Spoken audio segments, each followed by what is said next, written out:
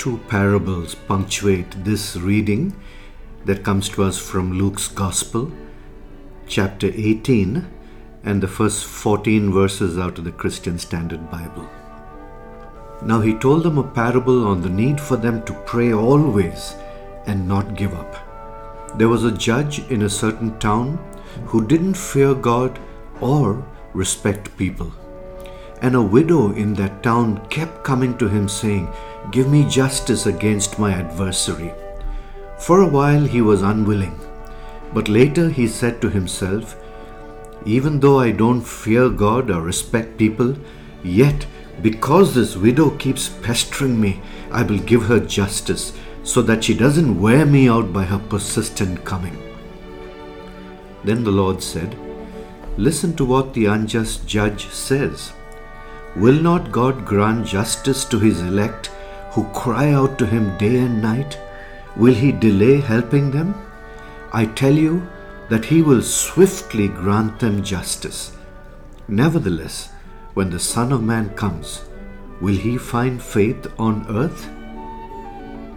He also told this parable to some who trusted in themselves that they were righteous and looked down on everyone else. Two men went up to the temple to pray, one a Pharisee and the other a tax collector. The Pharisee was standing and praying like this about himself, "God, I thank you that I am not like other people, greedy, unrighteous, adulterers, or even like this tax collector. I fast twice a week. I give 1/10 of everything I get."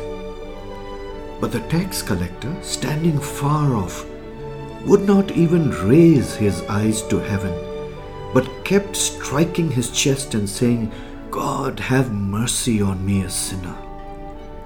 I tell you, this one went down to his house justified rather than the other, because everyone who exalts himself will be humbled, but the one who humbles himself will be exalted. Heavenly Father, thank you for this reminder that comes to us through the words of your Son, inviting us to pray always and not give up. Lord, we know that often we pray and then stop.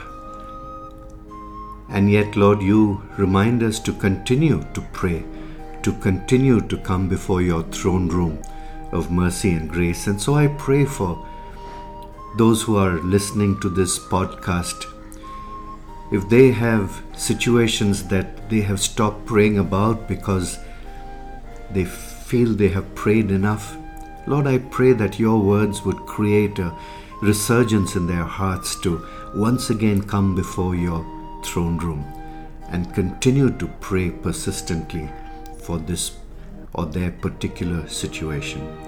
And Lord, as always we ask, keep us humble, Lord. Thank you for this reminder through the Pharisee and the tax collector. We love you, Lord. Continue to be with us as we make our way through this season. Do a work in us, we pray. Draw us closer to you and help us to grow in our love for you and our dedication to you. In Jesus' name we pray. Amen.